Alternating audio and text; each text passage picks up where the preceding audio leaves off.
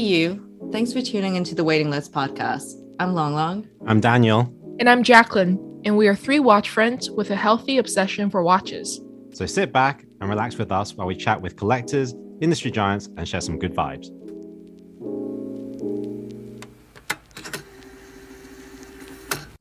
Welcome back to the pod again. And if you hadn't realized this already, our two-parters are actually recorded back to back and then released in consecutive weeks. That's roughly 3 hours of recording time just for you guys. And it also means it's 3 hours of Alp's time. So thank you so much, Alp, for dedicating so much time to this. And that's Alp from Langepedia. So welcome again to the show. Thank you. Right. If you haven't heard the first one, go back and listen to it, because it goes on and details about like Alp's story. It's a great story to listen to, really. And it's a good, there's a few jokes in there as well. But this second parter is literally all about Lange, right? Because we've never had a podcast dedicated about Lange, or even Lange really doesn't really get much of a shoe in a lot of our podcasts. So it'd be interesting to see where this goes. Right. So, Jacqueline, could you kick us off? For sure. So I guess what better way to kick off this part of the podcast than with a little bit of a history lesson, which, Alp, there are still many people that probably don't know the whole story of Lange and its return. Can you briefly tell us the story to our audience? Sure. So it was founded by Ferdinand Lange in 1845. With the idea of creating not a watchmaking company alone, but to create a watchmaking cluster in Gloucester. And he started with 15 employees in the beginning, and they were required to work with him for at least 5 years before venturing onto their businesses. But after 5 years, it was just like the Swiss way of manufacturing watches, which is one part was excelling in making hands, one part was in the wheels, one part was in the plates, and they were all coming together under certain brands, which I believe the most prominent was Van Lange. But other than that, they call it the four horsemen of Gloucester watchmaking industry, which is Adolf Schneider, Morris Grossman, and Julius Assmann, other than Lange himself. The Gloucester watchmaking industry thrived tremendously in the 19th and towards the beginning of 20th century. They were doing exceptional watches, which I believe we know some of them, from the grand complications from the era. And but after that, with how the fate of Germany went on, the watchmaking industry also followed in the 1920s. And then they started to, going backwards compared to where Swiss was definitely thriving in their highly complicated pieces. Obviously, the Gloucester watchmaking companies tried to somehow balance it out with creating perhaps more machine-made and, less costly watches, but it didn't work as well because they lost the second part of the plot, which was the wristwatches. So they never got into that industry. And when they got it in, it was already too late. And the company was going bad. And then the Second World War happened right after the hyperinflation coming in the 30s, etc. So they never really quite catch the break in that part. And then Walter Lange and the Gloucester region as a whole was confiscated by Soviets. And Walter Lange was expelled to Western Germany, to Pforzheim. And after that, what many people don't know is actually he started to revive and, his family business there again. And this time the name was not A. Lange & Söhne or A. Lange & Company, but the name of the watches were Alp, which symbolized A. Lange Pforzheim. They did really small batches for, 5 to 6 years, I guess, with his brother and his wife. But it didn't go so well. So then he worked at Wellendorf, and which would be a great, actually, partner when they refounded A. Lange & Söhne in 1990s. After that, he retired in the age of 60 or so. And obviously he was going back and forth between Glasgow whenever it was possible to, again, see the opportunities, meet with the family, friends back then. But he was ready to retire, and it was at that time when the Berlin Wall just came down, out of nowhere. And then obviously on the other side of the border, there was a literal genius called Günther Blümlein. And Blümlein was at the helm of IWC and JLC. So he wanted to put a third brand in the portfolio, a brand that could perhaps compete and clash with the historic king of watchmaking, which is Patek Philippe, obviously. And again, what many people don't know, I guess, is he went back and forth to Glasgow many, many times to find the right name. He was looking for GUB at the beginning, Glasgow, with the literal name of Glasgow, but GUB was too obsolete and too big for him. That they were employing like 3,000 people and making just serial production watches. So then he turned his face to Lange to revive, from the olden days as the flag carrier of the region. And I believe the best way to revive this brand was to, and he believed it so obviously, was to bring Walter Lange on board, because when you venture into such an adventure, you would love to have someone that would infuse that incomparable culture and and the history to the employees and whatever you're trying to manufacture from the brand. So he reached out to Walter Lange, and what I heard was Walter Lange didn't even hesitate for a second. And he came down to Glasgow at the age of 66. They founded the brand on December the 7th on 1990, exactly 145 years when Ferdinand Lange registered the name 145 years ago.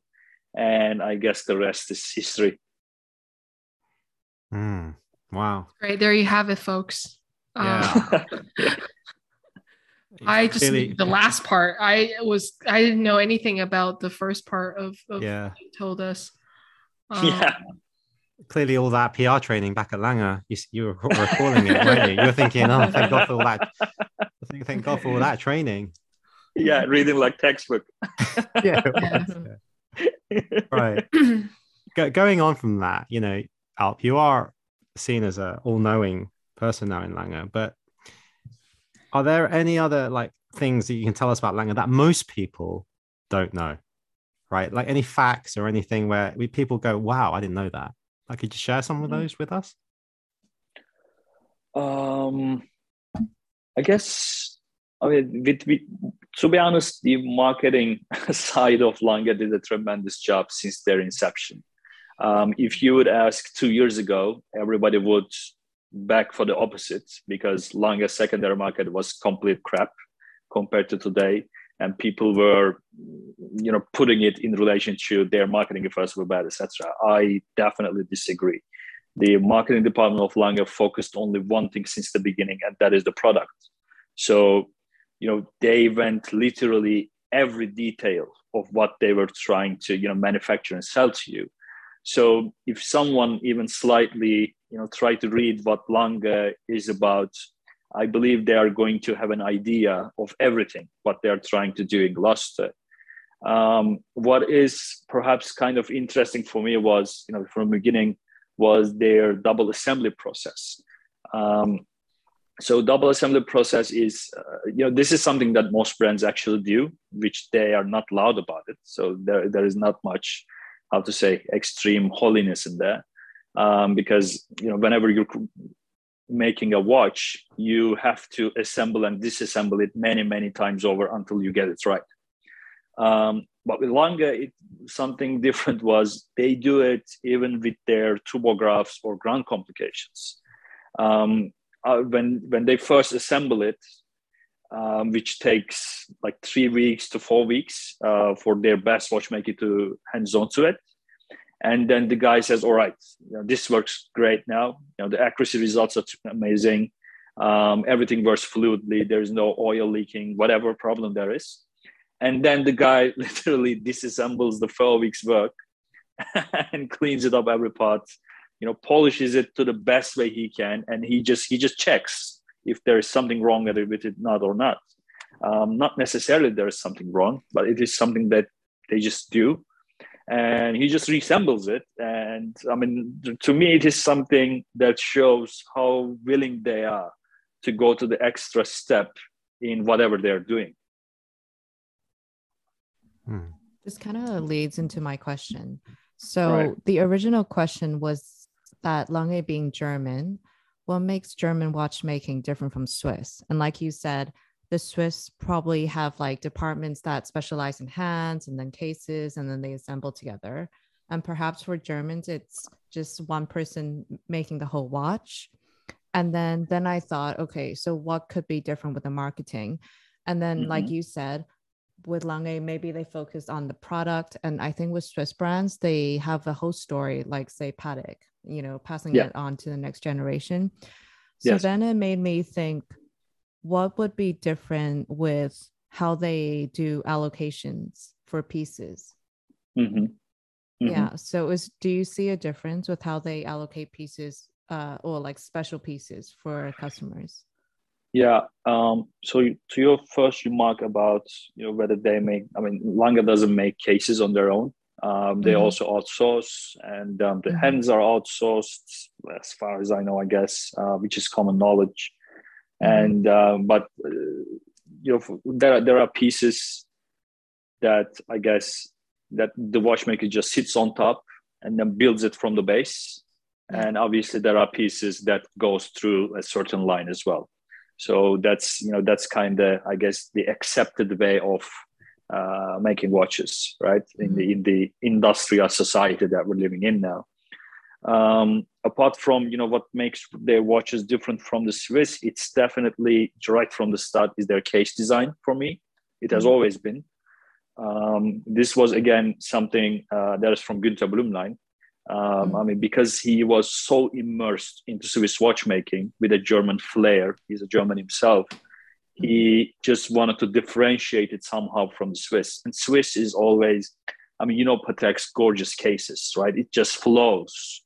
You know, it never breaks. But with Germans or A. Lange & Söhne especially, and in the previous episode, we talked about Moritz Grossman as well, how beefy they are on the looks too. This is all from Günter Blümlein and how he envisioned a German watch case should be. It is like a sculpture, right? It looks industrial. It looks, it doesn't flow, but it has certain parts that are attached and then, you know, grown out of it, especially the lugs. So for me, it is the, you know, number one differentiator. But in more general sense, for Blümlein and Walter Lange to succeed, their only chance was to differentiate for the better. They couldn't just claim something, we're doing this better, but they needed to do something entirely different so that they can actually, you know, have a saying in the rather crowded marketplace. And that was the whole inspiration to create something like Lange 1 or Datograph. Or if you look at the Zeitwerk, to me, it is the second renaissance of Lange. You know, that was the whole idea of how they wanted to differentiate from the Swiss.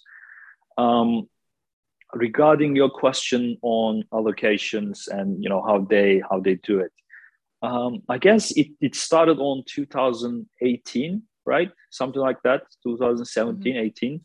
It started in that era. I mean, obviously there are upsides and downsides. In the end, it's a business strategy that company adopted on, and the client has all the saying whether they would like to continue with them or not, right?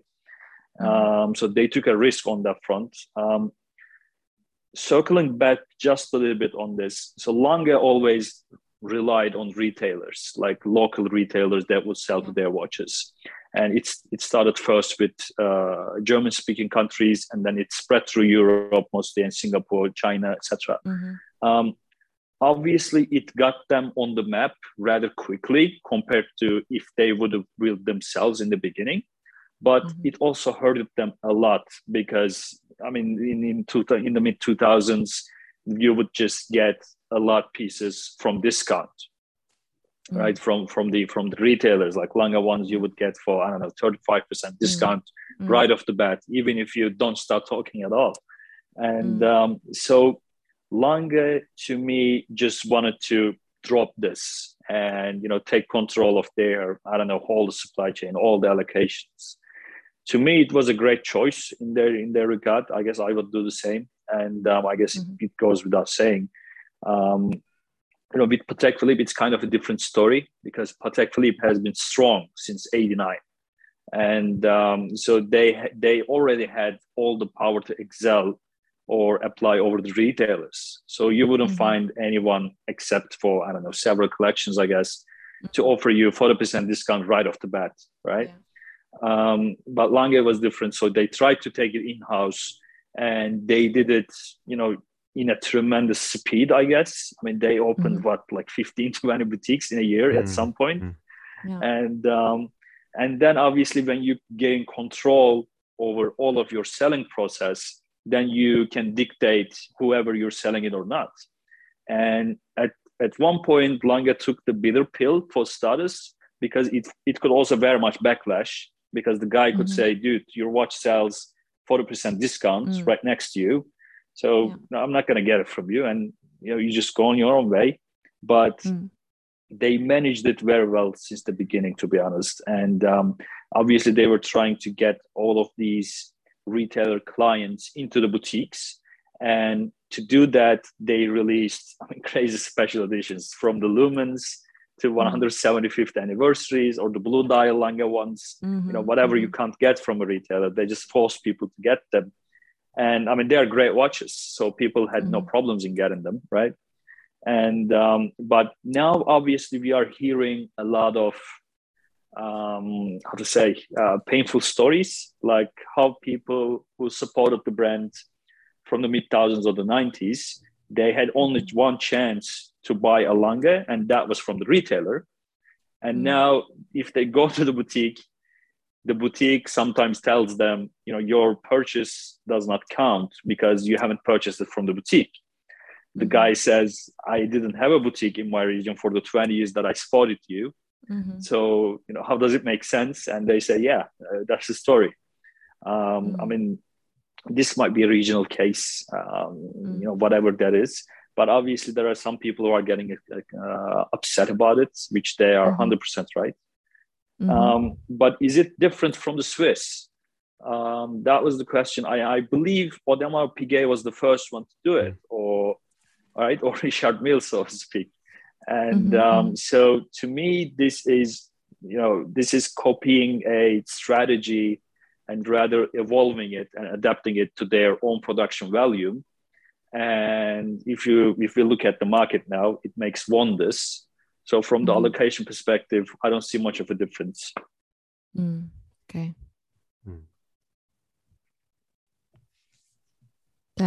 Okay, next question, Dan. Right.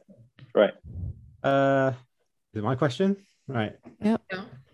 Is it, what other brands should we be paying attention to aside from Lange? German brands. German brands. Yeah. Right. So, and is their design philosophy like similar to Lange? Right. There is definitely Moritz Grossman. Not much of a similar design philosophy to certain parts, perhaps. But in the end, they make exceptional watches. To me, at their region of, let's say, 20 to 50,000, I guess they offer some of the best value in the market, especially from the German region.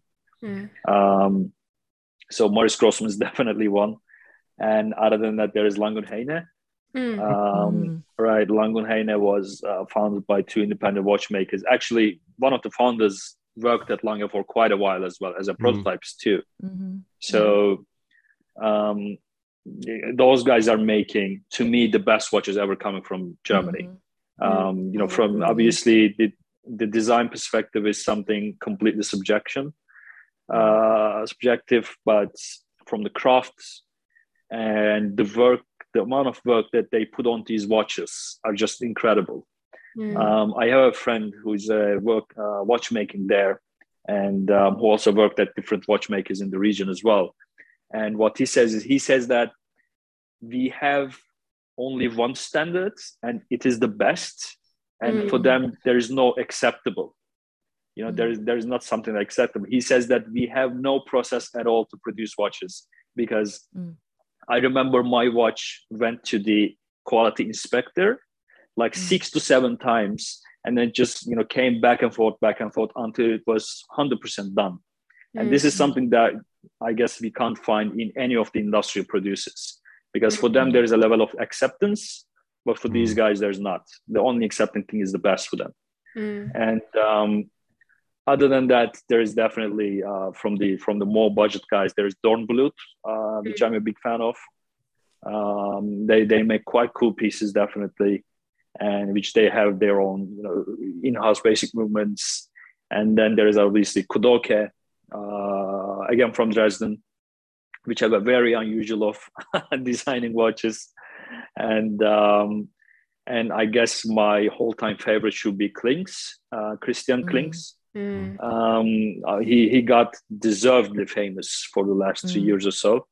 But the watches that he made, I remember seeing for the first time in 2018 or so. I mean, it's just incredible. You know, the individuality of that watch is crazy. And yeah, I mean, there are a lot of values that one can discover, I guess, if you look at it. There's a really nice Christian Klinks that's coming out in the Philips auction, I think. Absolutely. So different. It's like every single piece that I've seen him make is so uniquely different. Absolutely. There's a language that flows throughout them, obviously, like with the movements and the dials, you know, the guilloche oftentimes, but the case shapes are often very, very different. And it's interesting. I just thought of a question, Alp, I wanted to ask you, which is, you know, it's very famously said that when you visit the manufacturer of Lange, and then you bring your watch and they look at it under a loop, and they can tell which engraver engraved your watch. Is that true? Because I mean, I think it's true, but like, how will they know? Because I heard that the engravers work in their own like little home offices or something, right? No, they are, I guess. You say it, yeah. Yeah.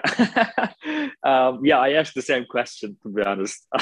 It was my first visit, was in 2018. I brought along the one. And who engraved my watch?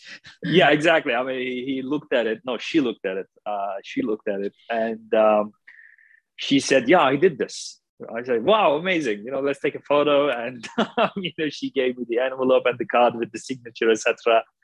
And I mean, but after I started working at Lange, right, seeing the engravers many times, because I was also, you know, from time to time giving tours to visitors. And so all the visitors would bring their own Lange watches, and the engraver would look at them and sell them. Okay, so this is Helmut, this is Stefan, whoever that is. Wow. And I mean, I was looking at it kind of skeptically, like, how the hell can you differentiate so quickly? and whoever was working that day. yeah, exactly. And you know, and then you know, I checked with one of the gentlemen who was working at Lange for 23 years at the time as an engraver.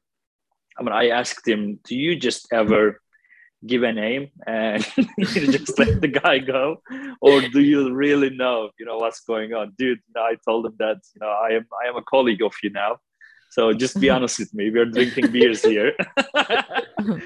And but what the guy literally said, "No, man," he said, "We definitely know, you know, who did it, because even though we have a general pattern of what we need to infuse in the balance cog, we still have our signature lines on how we do it. Like one guy puts flowers there and the other guy puts the flowers here. And then one guy curves them upwards, the other puts downwards. So there are little details that they immediately catch up on. Oh, wow. That's great to, you know, no, I'd be so like hurt if you had said, yeah, they actually just made it up. Like, yeah, man. Yeah. Which I was expecting, kind of. Yeah. Right. What do you think? You know, there's a lot of competition now. You know, a lot of people even going into the independents, especially even German independents. Many of what you just said. Yeah. how do Lange keep right at the top? What do you think they could be better at, improve, in your opinion? Right. I mean, we are living in an interesting time, definitely, because even the smallest independent now that you wouldn't hear 2 to 3 years ago have a waiting list. I mean, you can't get anyone, you can't get anything from anyone.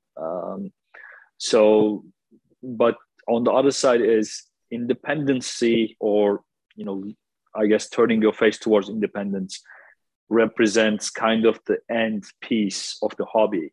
So up until you go towards the independent watchmakers like Dernbluth or, you know, Lange or I don't know, there is a gentleman called not gentleman, but a brand called Bellier from Munich. The watchmaker makes only like 10 to 12 pieces a year. And so up until you get to that point, you already go through, you know, certain usual suspects, and then you go to Lange, right? You hang on to it there for that because their design philosophy is completely different from what you would look at from Swiss brands. So you would need to adjust yourself with it a bit. In time, you become a customer of them because you got to feel the watch in the end. And, you know, you live with it. And after some point, you know, from my observation, after only a couple of years, people start to, you know, go much more in depth and see what other brands or what other individuals has to offer. So from their point on, I believe Lange's, you know, positioning in that German watchmaking cluster is, I'd say, very much solidified because they are offering a level of crafts, a level of history, just like we speak. I mean, Swiss speaks about history as well, but obviously it's an inseparable part of the brand. So, you know, you get this craft, you get this history, you get this kind of an industrial scale. And compared to what you would get, I don't know, from an independent, let's think of a, I don't know, Saxonia at 20,000 euros. I mean, it is still kind of understandable when you go to Bellier or where you go to, I don't know, Lange, I guess, and get a 300 from them. So I mean, for me, they're doing a great job in every section. Obviously, there are pieces that I critique every time I post on Langepedia. But to me, their collection is very much focused and on the right track. I think it's a later question, but I think this kind of follows up perfectly with what you just said, which is, what did you think of their new lineup for Watches and Wonders this year? Oh, yeah. I mean, I haven't handled them. So I stuck in Turkey, unfortunately.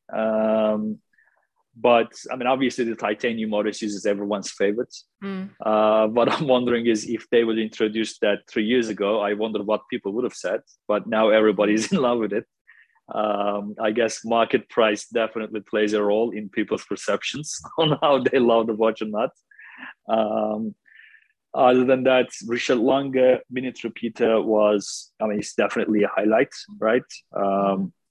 It is their first standalone minute repeater watch, and if we judge by, you know, how people were critiquing the Zeitwerk minute repeater sound, I mean, obviously it's an amazing mechanical accomplishment, but what minute repeater should have done is sounding as best as possible, which Zeitwerk minute repeater didn't, and for a very long time. So for them, it was a challenge. And also to show them and show the people that, you know, they are constantly developing and advancing in their watchmaking as well. Like they never stand still, as in their slogan. So, and also Anthony De Haas was the minute repeater guy in Renard and Papy back in the 90s. So for him, it was also a personal challenge for all these years to bring this company, bring this brand with no history in repeating watches to a level where they can compete with the Swiss, right? Because, I mean, Patek Philippe or Audemars Piguet, I believe, making the best repeaters since 19th century. So the Swiss had this amazing tradition and amazing know-how on building the parts, but German had zero. So for him, it was also a personal endeavor, which, as far as I heard, you know, they did an amazing job with the Richard Lange. To me, it sounded from the videos, the tones were very clear. I love the pace as well. So it looks to be a great watch. And other than that, with the Grand Lange ones, I finally, I'm very much glad that they finally brought a different touch on the dials. It is not like a full monotone color like we have seen for the last 15 years, I guess. It's now they are changing something, right? They put a texture here and there. So to me, they're on a great path, and I'm pretty sure we're going to see a lot of Lange one iterations with the same texture playing. Mm. But I guess they haven't done for the year as well. Yeah, not yet. Just a little bit. Yeah, so we'll exactly. We'll see. What would you say is like the most classic or iconic Lange model? Yeah, Lange one. It's without a doubt for me. Yeah, absolutely. Was that your first Lange? What was your first Lange? Lange one. Yeah. It was a Lange one. Yeah. But I mean, there are more important pieces in their collections. To me, when it comes to collectability, nothing beats the Tourbillon pour l'Émérite in their collection. The one from 1994, especially if it's in platinum, I guess. Wasn't that like a piece? Oh wait, no, the white gold was a piece unique, right? Or was it a platinum? No, there is a platinum piece unique. There's a white gold piece unique. Oh. There is another. And which piece is this? Unique. The Tourbillon pour l'Émérite from 1994. PLM Tourbillon with the chain diffuser. Right. Yeah. So they made a couple of unique pieces in that collection. I guess the wildest one was at Sotheby's in 2013. Platinum case, salmon dial, pink gold dial, Tourbillon pour l'Émérite. That one sold for what, 350, and I guess now it's easily $1 million. I don't know. But yeah, from the importance perspective, I mean, to me, nothing beats it. But when it comes to the Lange, I guess it is the Lange one. Yeah. So is that the piece that you would keep for the rest of eternity if you were only allowed to keep one Lange? Right. Discontinued or present lineup, is that the piece you'd keep? If I could ever buy a Tourbillon pour l'Émérite, that would be it. Okay. So you'd say bye to the Lange one just like that, yeah? Yeah. No. Dude, you're so mean, but no. I mean, yeah, it will be Tourbillon pour l'Émérite, but other than that, it's definitely Lange one, because I think nothing speaks the brand design language as that one. Oh, interesting. Yeah. Okay. Wow. So the Tourbillon pour l'Émérite, right? That is. Have you seen that in person? Is there any piece that you actually in the Lange lineup that you haven't seen in the flesh yet, and you really want to see? Yeah, I haven't seen this year's collection. Yeah. But other than that, I was You're not helping your image there. The image that we were building up last episode. Oh my God, I've seen it all. I've even seen the unreleased ones. But no, the Lange, I mean, as I said in the previous episode, I mean, Lange, I'm definitely grateful for how Lange was extremely welcoming and tolerant with me. Because when I went in there, I just asked them to, if I can send you a list on the pieces that I would love to see, can you just arrange it for me? And, whether to say that it's possible or not. And I send them an Excel sheet with more than 140 references. Like, I remember Tony was saying, how the hell even do you know about this one? And, with that reference or this reference. And which, again, I'm extremely grateful. He just told me to go in and, take a look at whatever I want. And I just spent hours, or I should say week, actually, to handling all of those watches starting from 1994 up until today. So that's why I have been able to see all of those watches. Oh, wow. Right. Wow. It's amazing you took that opportunity and did that. Wow. That would have been absolutely amazing. We talked about that yesterday or today, actually, about going to someone's vault and and just like leaving us there, just give us some water and just go through everything and then tell the guy to just leave the key there. Absolutely, absolutely. It was, I mean, whatever you can imagine. It was like, because they are new old stocks, right? They were just produced and then kept in the vault since the last 30 years. And I mean, there's everything from Lange 1 Ace with that solid gold guilloche dials, and that's my dream right, watch. yeah. And I mean, when you see that golden, escape system, I mean, that's just amazing watch. And then I don't know, the editions that they made for Japan, which they have certain parts in their walls as well. And then the tourbillon polymerics, of course, in every metal, from white, gold, blue dial to platinum ones. It was just a dream. Yeah. Are they like numbered? Is it like, because I remember, like, isn't it XXX or is it 000? That one is never sold, isn't it? Right, exactly. The tourbillon polymeric. Yeah, well, I remember when my friend was there in the shop and they had the prototype, and he said, I want that one right now. I'll pay for it right now. And it was like, no, it's not for sale. I was like, okay, anything's for sale. Yeah. And I was like, God, why do I have to be stuck with this guy? Who says that, right? Like, you know what I mean? Like, at least don't do it in front of me. And, I think Wilhelm was there. He was just saying, adamant, it's not for sale. So the prototype is XXX or 000? 000. It's zero. Yeah. So they must have been all zeros, right? Mm-hmm. Yeah, it was absolutely. They were all zeros. And actually, they keep Walter Lange's yellow gold as well. That's number one. And they also keep Blumlein's platinum one, which is also number one. Is there a museum? Bucharest's prototype. Is there a museum? Yeah, well, do you think they will do a museum? I think they are going to. I think they are going to at some point.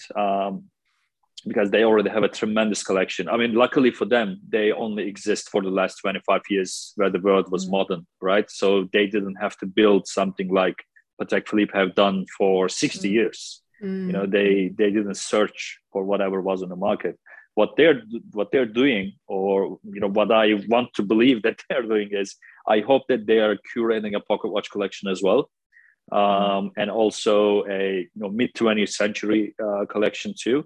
There are tremendous pieces that you guys can see on Gloucester Watch Museum, but they are not owned by Lange themselves. So if they would like to venture on a museum, they would have to curate the previous pieces. But luckily for them is I was just on a meeting with a collector from Dresden who has an amazing pocket watch collection of Lange pocket watch collection.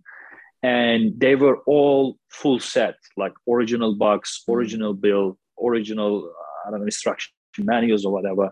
And he told me that since most of the watches were sold within Germany, even with the two wars that are coming in and out, and even with all the turbulent era, that went on, they can find the full set pieces in great condition very easily compared to early pieces of Audemars Piguet or Patek Philippe for some reason. So I guess it should definitely be in the talks. It's just a matter of when, I guess. So I'm definitely hopeful.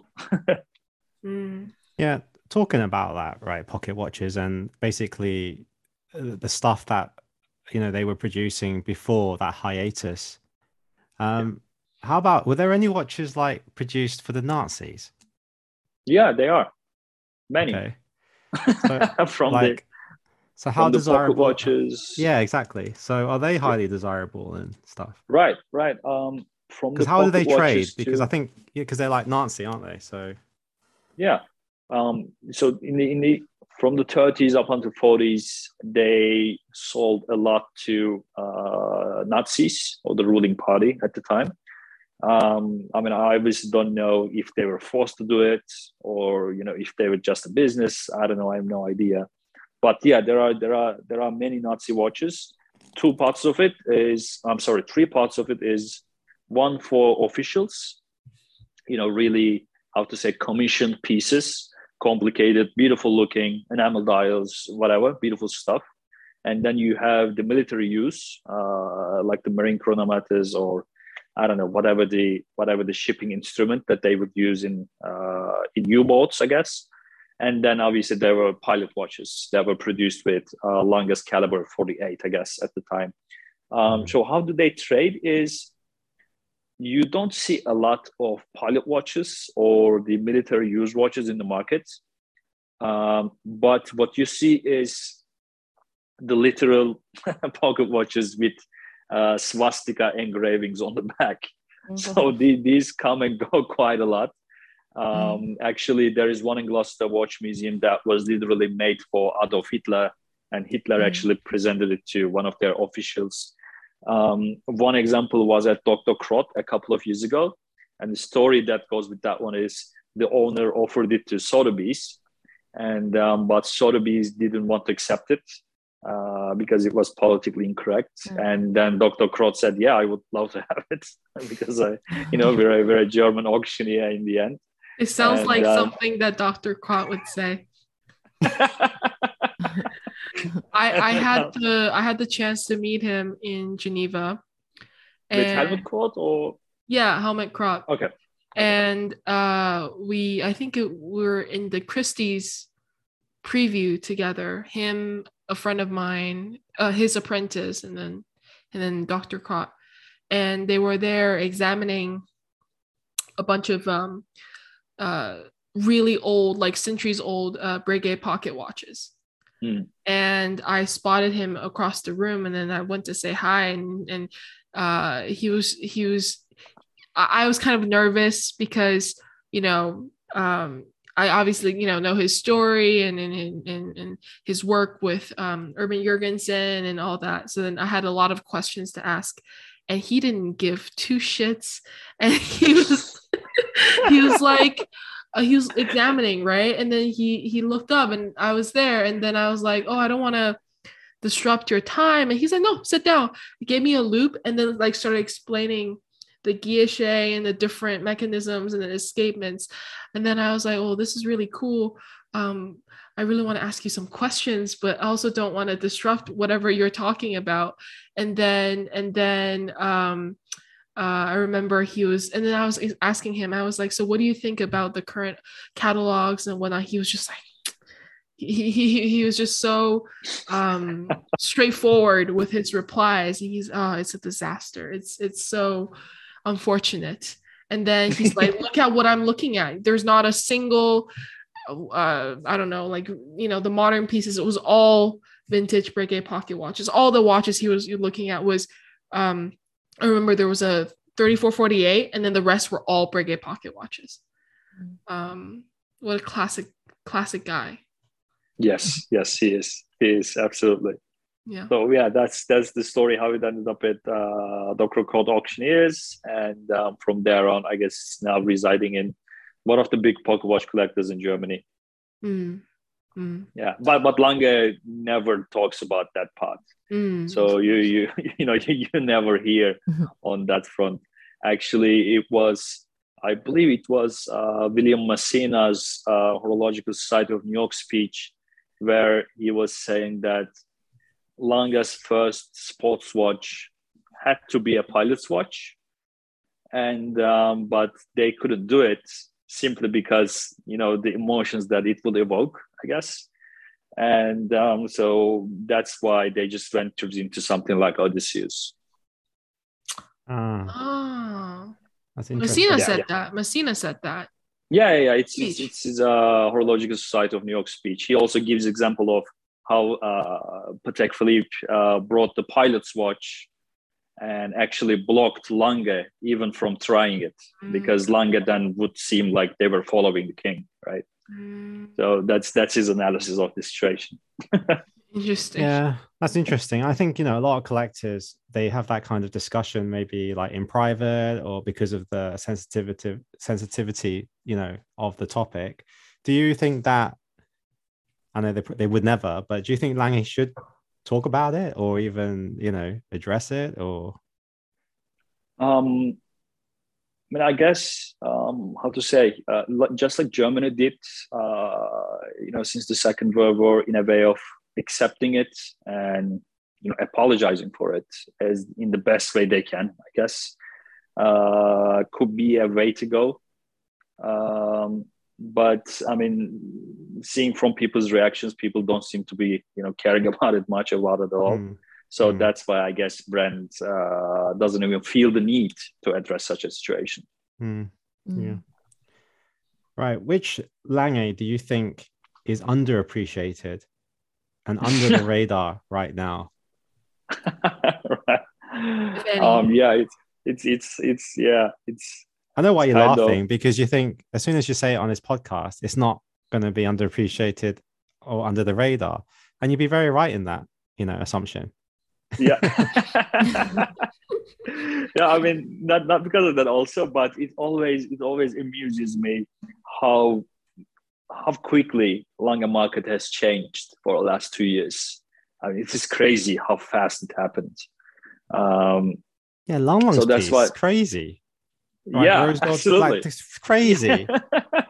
It is crazy. And I mean, there are obviously some pieces that are under the radar. To me, the first Lange collection is definitely overlooked. The first Lange collection they introduced in '97, and it was how to say, conceived by one of their really long-standing. I mean, he got retired like 3 years ago, Mr. Helmut Gaia, and he just did it on his own time, just creating an automatic movement, and then presented it to Blumlein, saying that I did it in my spare time. So if you would like to have a look on it, we could go on with it. And Blumlein said, yeah, right away, let's go to it. And, they introduced it in '97. And to me, to this day, it is the absolute best automatic movement that Lange has ever done. I mean, nothing even comes close to that one. It is an automatic movement, exactly how you would expect from Lange to do, because it is entirely different from what you would see from Swiss again.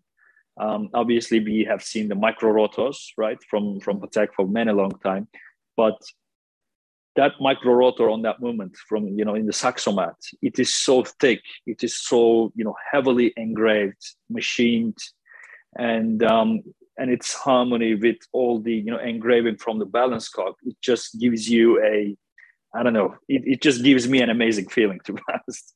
And other than that, of course, you have the zero reset mechanism on that one too. And I mean, that's a brilliant addition for a wristwatch in '97, which you sell for pennies compared to what you sell the Lange one, or I don't know, Datograph or 1815 chronograph for. And I mean, to me, that is the most under the radar Lange now. And then obviously there are some modern pieces like Richard Lange. I mean, I think an amazing watch. It is really simple. It is extremely well made. It has its own identity from the back, with that over the seconds bridge. So yeah, I can say these two definitely, because it's crazy. You can't even find you can, but it's not as easy, a rare Lange 1 edition that people don't know about. As Lange ones started to sell at astronomical prices, you see one unique piece popping up in every corner of the world day after day. And it just like, I guess Jacqueline said, it kind of takes the all fun, but it is the natural evolution, I guess. What's the piece that everybody keeps coming up to you asking to see if you got it? Datograph. Which one? First generation. Which one? Yeah, first generation. A lot of people knows about the platinum one, platinum black dial. Yeah. So for them, which I understand, because it is the face of the Datograph collection. So people just want that. That's one thing. And I guess the other thing is any blue dial Lange one, which is crazy. People are chasing those like crazy. And I guess the third one is the Tourbillon pour l'Amérique, which is really not easy to find.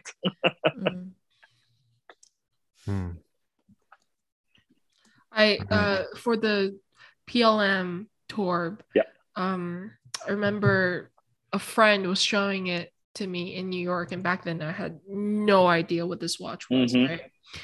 And I mean, now that I know, I was like, wow, I didn't know what I was holding at the time, and it just was really cool. I was just looking at the diamond in the tourbillon cage. And I was like, that's really cool that there's a diamond in there, and it's so subtle until he pointed it out. And then, you know, now that watch, it was a rose gold black dial. And yeah, I know the watch friend, I guess. yeah, and that watch trades for over what, like $500,000 easily. And he bought it for $150K at auction. And then I was like, wow, what a great buy. And then I think I remember I messaged you when there was a white gold blue dial popped up in Europe. And then I called about the price, and I was like, Alp, is this right? I think they were asking for, around like 600,000 for it. I was like, wow. I guess that watch changed like 3 hands since you asked. Wow. So it was purchased from Europe, from Germany, and then it traveled to New York, I guess. And then because a dealer bought there, I guess, and then it went to another dealer from there, and finally it found its way on the wrist to a collector, and the markup in between is insane, actually. So it sold a lot more than 600. Wow. Well, there you have it. Wow. Okay. I had a question, and then I guess we can end this podcast, because I think that's the end of the podcast. I just thought of something. You know, when you're talking about how Lange should curate their own pocket watch collection or a museum, I think they very much should. And when you were working there, is there a person or like a team of people whose sole job is to go out and find these exclusive, like long forgotten, historically important pieces for curation? Are you putting your hand up for that job or something? Yeah, I'm like, is there such job? Do you know Lange team listen to this podcast? Yeah. Yeah. So yeah. Alp is like, what did you do to me? Thanks for mentioning it now. No. I mean, I guess I haven't seen a team that is just, you know, looking out and, you know, trying to curate something. But they have a department that works exclusively on the pocket watches, and they're a small team, but they are led by a gentleman called Jan Sliva, and he is also the gentleman who refurbished the pocket watch from 1903 from back to its old glory. And I guess it took him like 8 years, and I mean it was a tough job for him, but. So, you know, my point is they get calls from every part of the world. And so that's why perhaps they don't feel the urge or the need to, you know, actually do something like that. And the other part is the modern Lange collectors again, or, I mean, even though what I mean by modern Lange collectors is the wristwatch collectors, not entirely I'm talking about today. Wristwatch collectors also have tremendous pocket watch collections. Because some of those people have been, you know, collecting Lange pocket watches from their grandfathers or grandmas, whatever. So that's why they got into Lange in the first place in the modern era. So if Lange would say that I'm going to, you know, put a museum, I am, you know, 100% sure that they would find a lot of collectors who would, you know, gracefully loan their watches for the showcases. So for them, I don't think it's going to be a problem. You know, the great thing about Lange is like, well, it's not the great thing, but it's funny that people in China, I see fakes, but the movement's impossible to fake. You know what I mean? Yeah. So you see comedy, right? Like, so you turn it around and it's comedy. You know what I mean? Absolutely. Like, this is trying to pass as a Lange. Like, who's gonna, like, how can you put something like that? Because, you know, glass, you know, transparent case back, and you think this is gonna, I mean, it obviously works because they keep making it, but I've seen the like fake data graph. It just made me laugh, you know. You still get the blue chatons and everything, you know. Yes, absolutely. I mean, it's crazy. Yeah, you can't just fake it, I guess. So I have no idea what they're trying at all. Right. So I have the last question here, which is if you could see Lange, if you could ask Lange to produce any watch, yeah, maybe it could be like a reissue that you'd really want to see. Maybe it could be that sports watch you said. But what would you like to see Lange produce? And I know that could be a difficult question to answer. So I'll also give you a bit of room and say, you know, it could be an alteration to already something existing as well. Right. Yeah, good question. I mean, if this comes out in 2 years' time, you know where you heard this first, right? From the general perspective, for me, it is definitely the model of pearl dial Lange ones. Oh, we were talking about that. Yeah. Oh my god. Yeah, I would love to see those. No, I would love to own one, not see one. Please, are they listening to this podcast? Yeah, if anybody's from Lange, like listening to this podcast, I swear, like long ones. What do you want? You might as well just put it on the statement right now. I want because realistically, they're not gonna make the full gold ones or the mother of pearl ones, right? So I want aventurine dial with the baguettes. Lange one, please. Will you take one without baguettes, or does it have to have baguettes?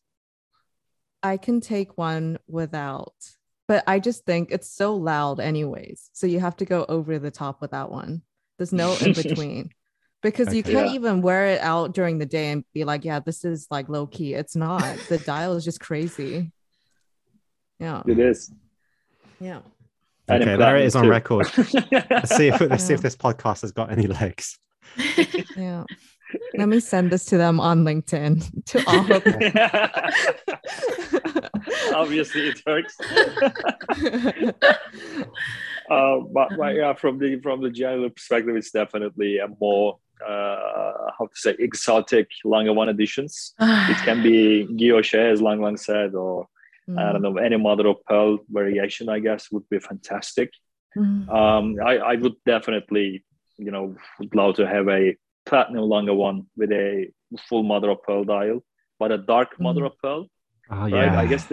I guess they made it for Japanese market, which was 25 pieces, but I haven't even seen one, right?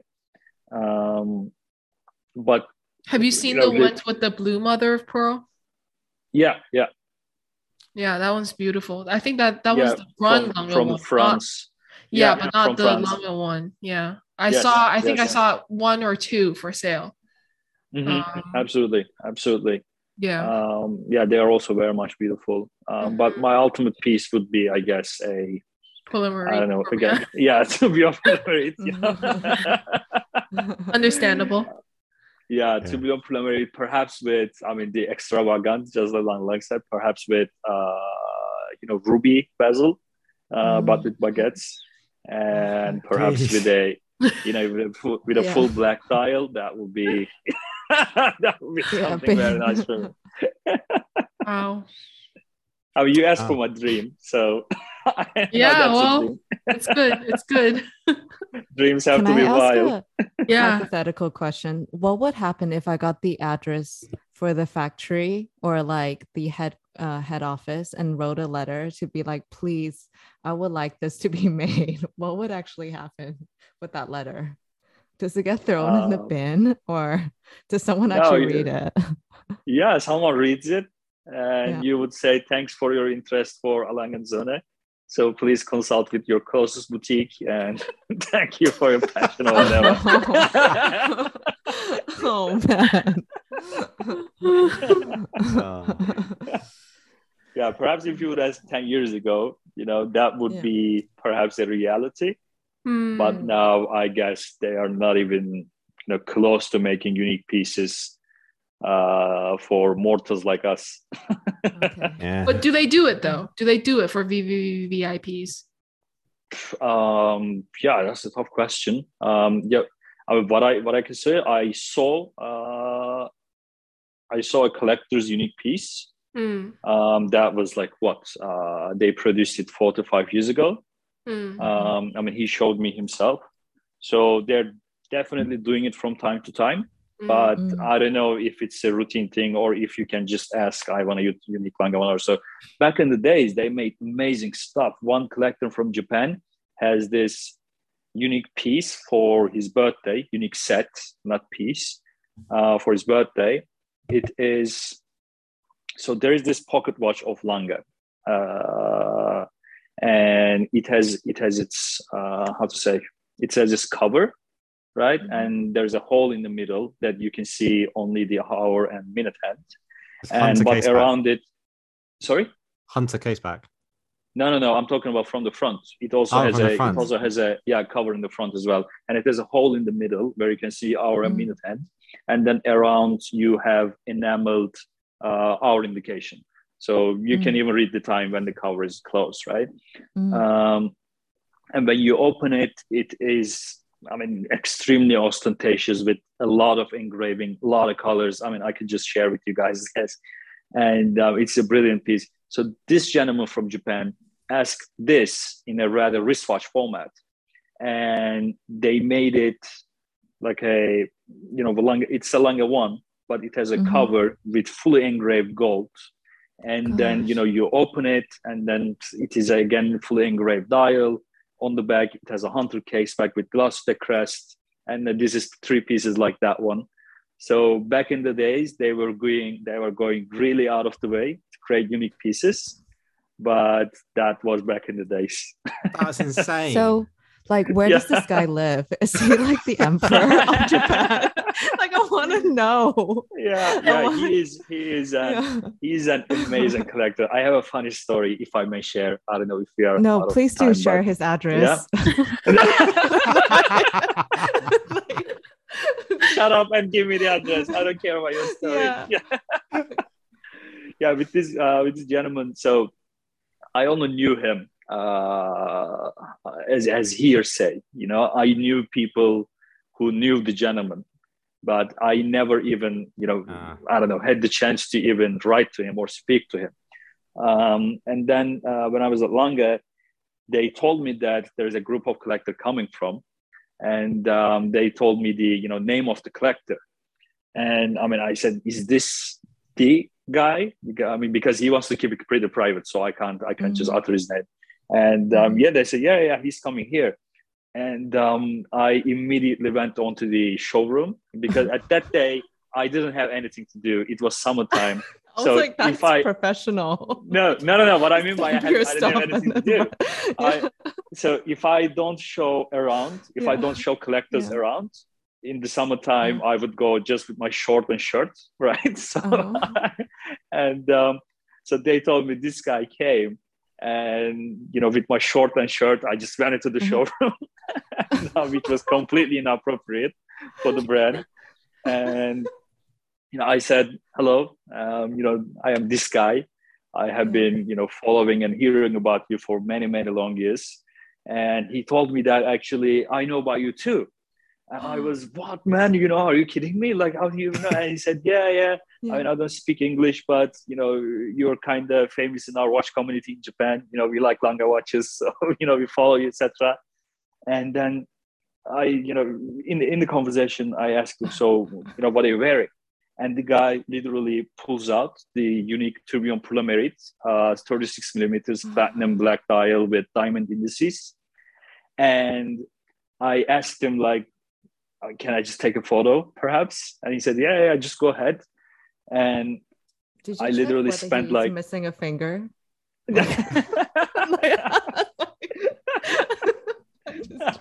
And I literally spent like 10 minutes to get the photo, because my hands were absolutely shaking. I couldn't I couldn't even hold the watch. When I first shook his hand, my hands were completely shaking. I couldn't take a photo, and then I just gave the camera to a friend there, and dude, I mean, just take a picture for me, because I can't do it.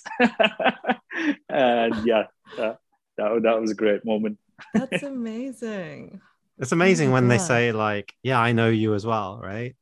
Yeah, absolutely. It was a very, very proud moment for me. Wow. Oh my God, that's amazing. Is it this watch? Right, exactly that one. Do you think it'll work if I go to Japan and I'm like, I'm Langepedia? It's actually me. Yeah, could be. Why not? Nobody, I guess, nobody. No, yeah. Unfortunately, they have seen me. So, but we can work on your style. So, should be pretty easy. Sure. I'll work on it. Wow. That's a great story, Alp. Like, thank you for sharing. And there's many great stories you shared in that story, and also the previous episode as well. So yeah, that ends the main interview. Had a great blast. We are back again into the reverso round. So 3 questions again. Okay. Poof. Yeah. Solid thing. So what would be your, I mean, you guys is one watch that really keep for your lives then? Oh. No, you should ask Lang That's Lang. unfair. Lang Lang, if I give you the address of the Japanese collector, what would you do? Yeah. Ask her that one. Or no. Ask Lang Lang, what would you do for the address of the Japanese? Okay, first of all, can we put this into context? There's a chance I'm flying this week to Japan. So this is what I would do. First, I go to Google Maps and I see like around the area, like close is this guy part of Yakuza, like other people standing around, blah, blah, blah. I would check, and then I would just find a hotel around there and kind of just like stand there and wait for this guy to come out. And I just really want to see it. I really think if someone is such a big watch collector, he obviously has some kind of personality where he's somewhat patient, right? And if you ask nicely enough, he might be like, sure, look at my watches or something. If you ask nicely, right? Yeah, perhaps. Yeah. Depends on how you ask exactly. Yeah. No, I know exactly how she'll ask. She'll be like, hey, you don't know me, but I know you. I run this watch cataloging service. I've never had a client, but it would mean a lot if you became my first client. Yeah, and you can check with Alp. He'll give you a referral. Yeah, that handshaking guy. Yeah, too funny. Oh, but anyways, yeah, ask your question. What was it? If you had to keep one. Right, yeah. Who's it to? Back to you. Who's it to? Do we own this watch already? I think doesn't matter actually. Yeah. If we don't own that watch, then it just opens up a whole new world of Wait, you should clarify, Alp. I think you should do yourself a favor because we can spend like another 30 minutes just choosing. Right. You're right. Okay. You should own. Yeah. Okay. Okay. Yeah. Lang, go. Okay. If there's a fire, datograph. And if there's a blizzard.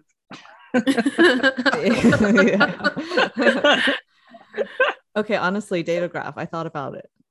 If I really have to just take one, yeah. Okay. Yeah, it deserves it. Yeah. Oh, okay. I mean, I'm sorry, Alp, even though you're on the call, but I'm gonna go Paddock for me. Alp represents Panerai. Who cares? Yeah, when you say Pa, I was really happy that you were going to say Panerai. Then came the text. Yeah, it's going to be this. The day like Jacqueline comes and messages me and say, I just bought a Panerai. Oh, maybe that's time to get out. Like, honestly. No, I would definitely buy a lot. If Jacqueline buys one, I'm like, I'm going to buy 6. So I put it in a safe or something. Yeah, it's gonna be this Paddock Perpetual Chrono that I have, that I almost lost and never would have gotten back if some like miracle didn't happen. So it holds a special place in my heart. Got it. Is it the 3970? Yes, it is that one. Yeah. You, Dan? Yeah. So when Alp asked the question, the first gut feeling I came to was actually my father-in-law's Rolex Datejust. Wow. So that he handed me that. He unfortunately he passed away like a year ago, so it's still very fresh. And so Yeah, I'm sorry, man. I just don't think I could not take that watch. You know, Right. I think absolutely. it's not like which one would you want, is which one would you regret? Like, Yes. not take. You know what I mean? Like, it's got like that sour taste to it. So probably definitely probably that watch. I don't think I'd have a choice really. Yeah. Absolutely, man. Yeah. Yeah. Good question. Okay. Well, let's go on to the. Do you have any other questions while we're at it? Might as well. No. Okay. All right. Okay. No. We can cut that bit out then.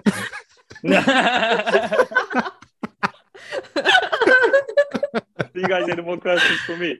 No. Right. No. I'll push around. Okay. Yeah. Sorry, that was really funny. Dan was so genuine, expected a question. Alp, you should have just made up some random question to make him feel better. Like, how old are you? It was how you answered it. You were like, you froze for a little bit? No. Because I thought in the 2 seconds. Oh, okay, yeah, we'll cut that part out. Right. Yeah, so the pump push around. First question, Alp. Do you prefer vintage or modern Lange? So I guess, but how do we discern this? Like, vintage is you wrote this question, Dan. Like, what is vintage? I guess 90s and mid 2000. Yeah, okay. Versus now. Category. Versus now. Right. Yeah, which would you vintage, prefer? Absolutely old. Yeah. Mm. Okay. Right. Your second favorite watch brand after Lange? From the big guys, is it? Well, not Panerai, but like not Panerai big. Oh my god! You know what? He's not gonna regret. Yeah. He's not gonna. We should take the name. Yeah, like Alp. Yeah, Panaristi or Wikipedia or Panapedia or something. Yeah, spare time Langepedia. Like, he is the Panerai expert. Yeah, it's definitely Patek Philippe, I guess, for me. By the way, though, did you have a long affair with Rolex? Did you ever spend much time? I mean, it's a brand you've not really mentioned, you know. Yeah, I did. But to me, it was quite a fast transition from Rolex to the other guys. Because I mean, to me, the difference, not to me, but to everybody, the difference is obvious between what Lange, Patek, and all the other guys are doing and what Rolex is doing, right?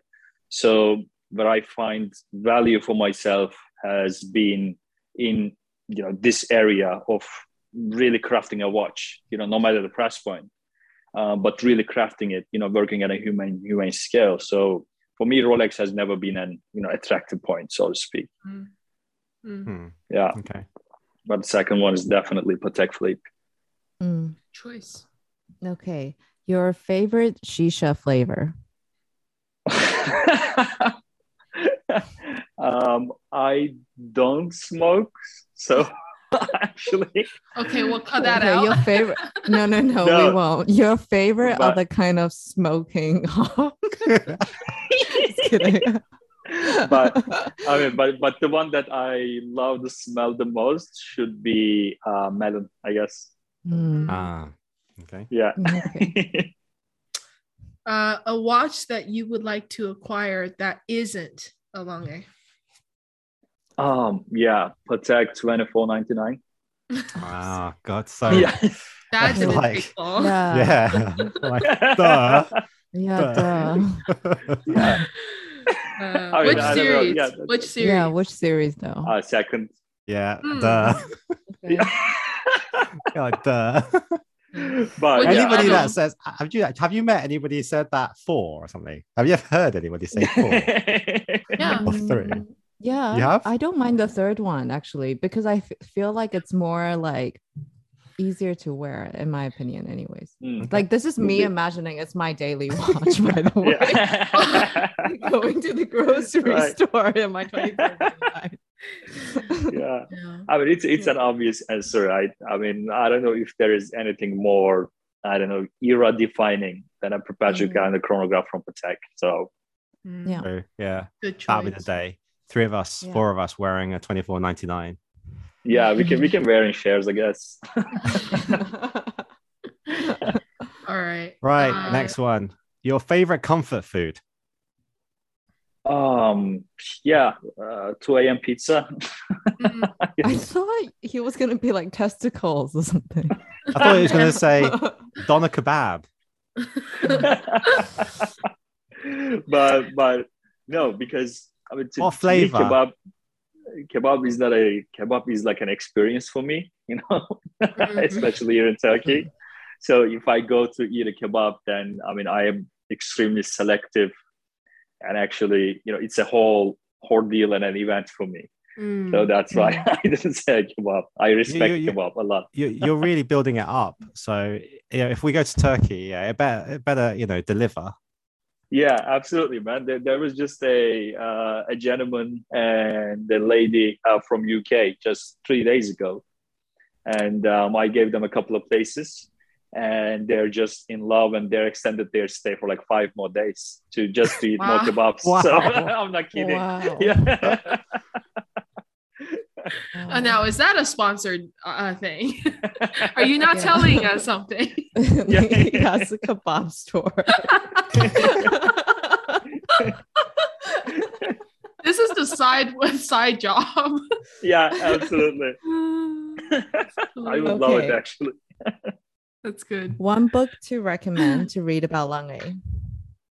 To read, it's Reinhard Meis's books, definitely. Watchmakers from Saxony is one edition, and then the other edition is from 1845 up until the 2011 or so, where he covers it all. I guess there is no better book. I mean, you don't need any other book anyways. That's the only one. Okay. Who would you like us to interview next? That you know. Say the Japanese guy. I was gonna say it.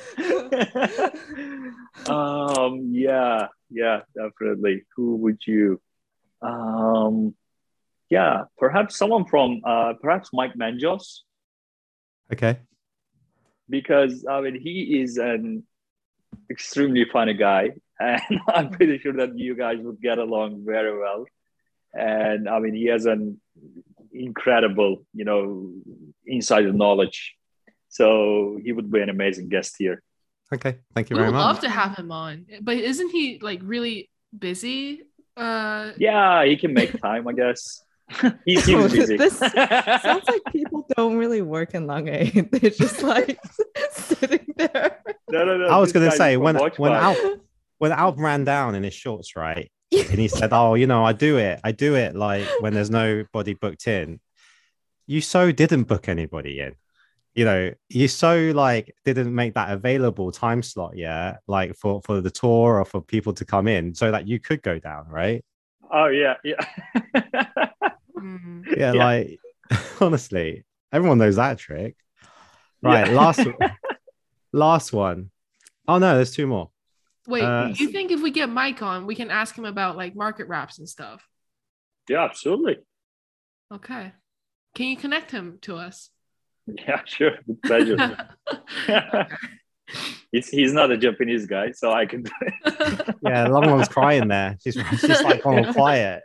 Yeah, like this just sucks. Ella doesn't get a chance to offer her service.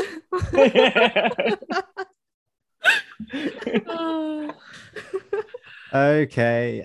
Next one. Someone other than your parents that you look up to, and why? Yeah,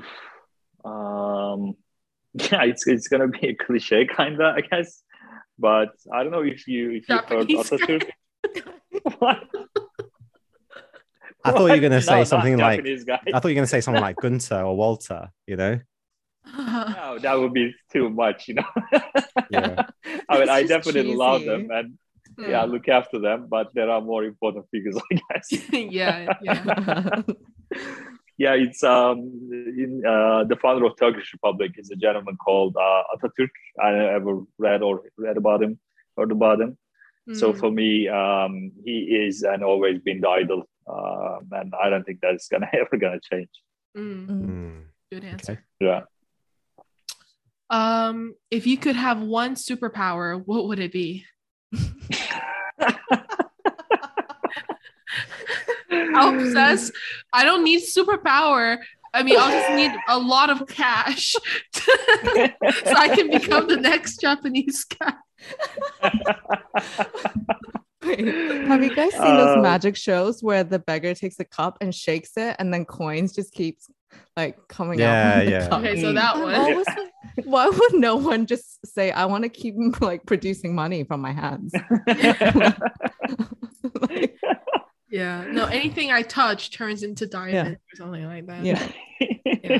Wait, yeah, but what superpower would you choose? Oof. I don't know. I'm thinking of it, but it's gonna be again a lot of cliche, perhaps. I don't know, mind reading. I mean, it's the most boring answer, I guess. But... No one said that before. Yeah, no one said that. Yeah, no one said that. Oh, interesting. Okay. Yeah. Yeah, mind reading would be great because if you were playing Settlers of Catan, I would just imagine what that guy is doing because my life is so small in this way. That's why I want a mind reading. Oh, you're gonna say I want mind reading because the next time that I go into a kebab store and I ask them for the secret ingredient in their tahini sauce or whatever, and they don't tell me, I'm gonna get that because they're my competitor. Because you're in your real life, you own a chain of kebabs. that could be a side quest. Yeah. But the priority is Catan. Yeah, no, exactly. First world problems. Right, last one. Your favorite life quote. That's a common one we have. Yeah, my favorite life quote. It can be I don't know, again, it's kind of perhaps side cheesy, but it's from Atatürk again. And it says peace in the country, peace in the world.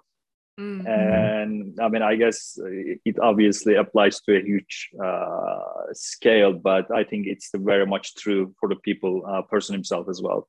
I mean, if you are peaceful himself, then you are peaceful everywhere. So for me, it has been the quote as always. I always try to, approach positive and, try to keep calm for things.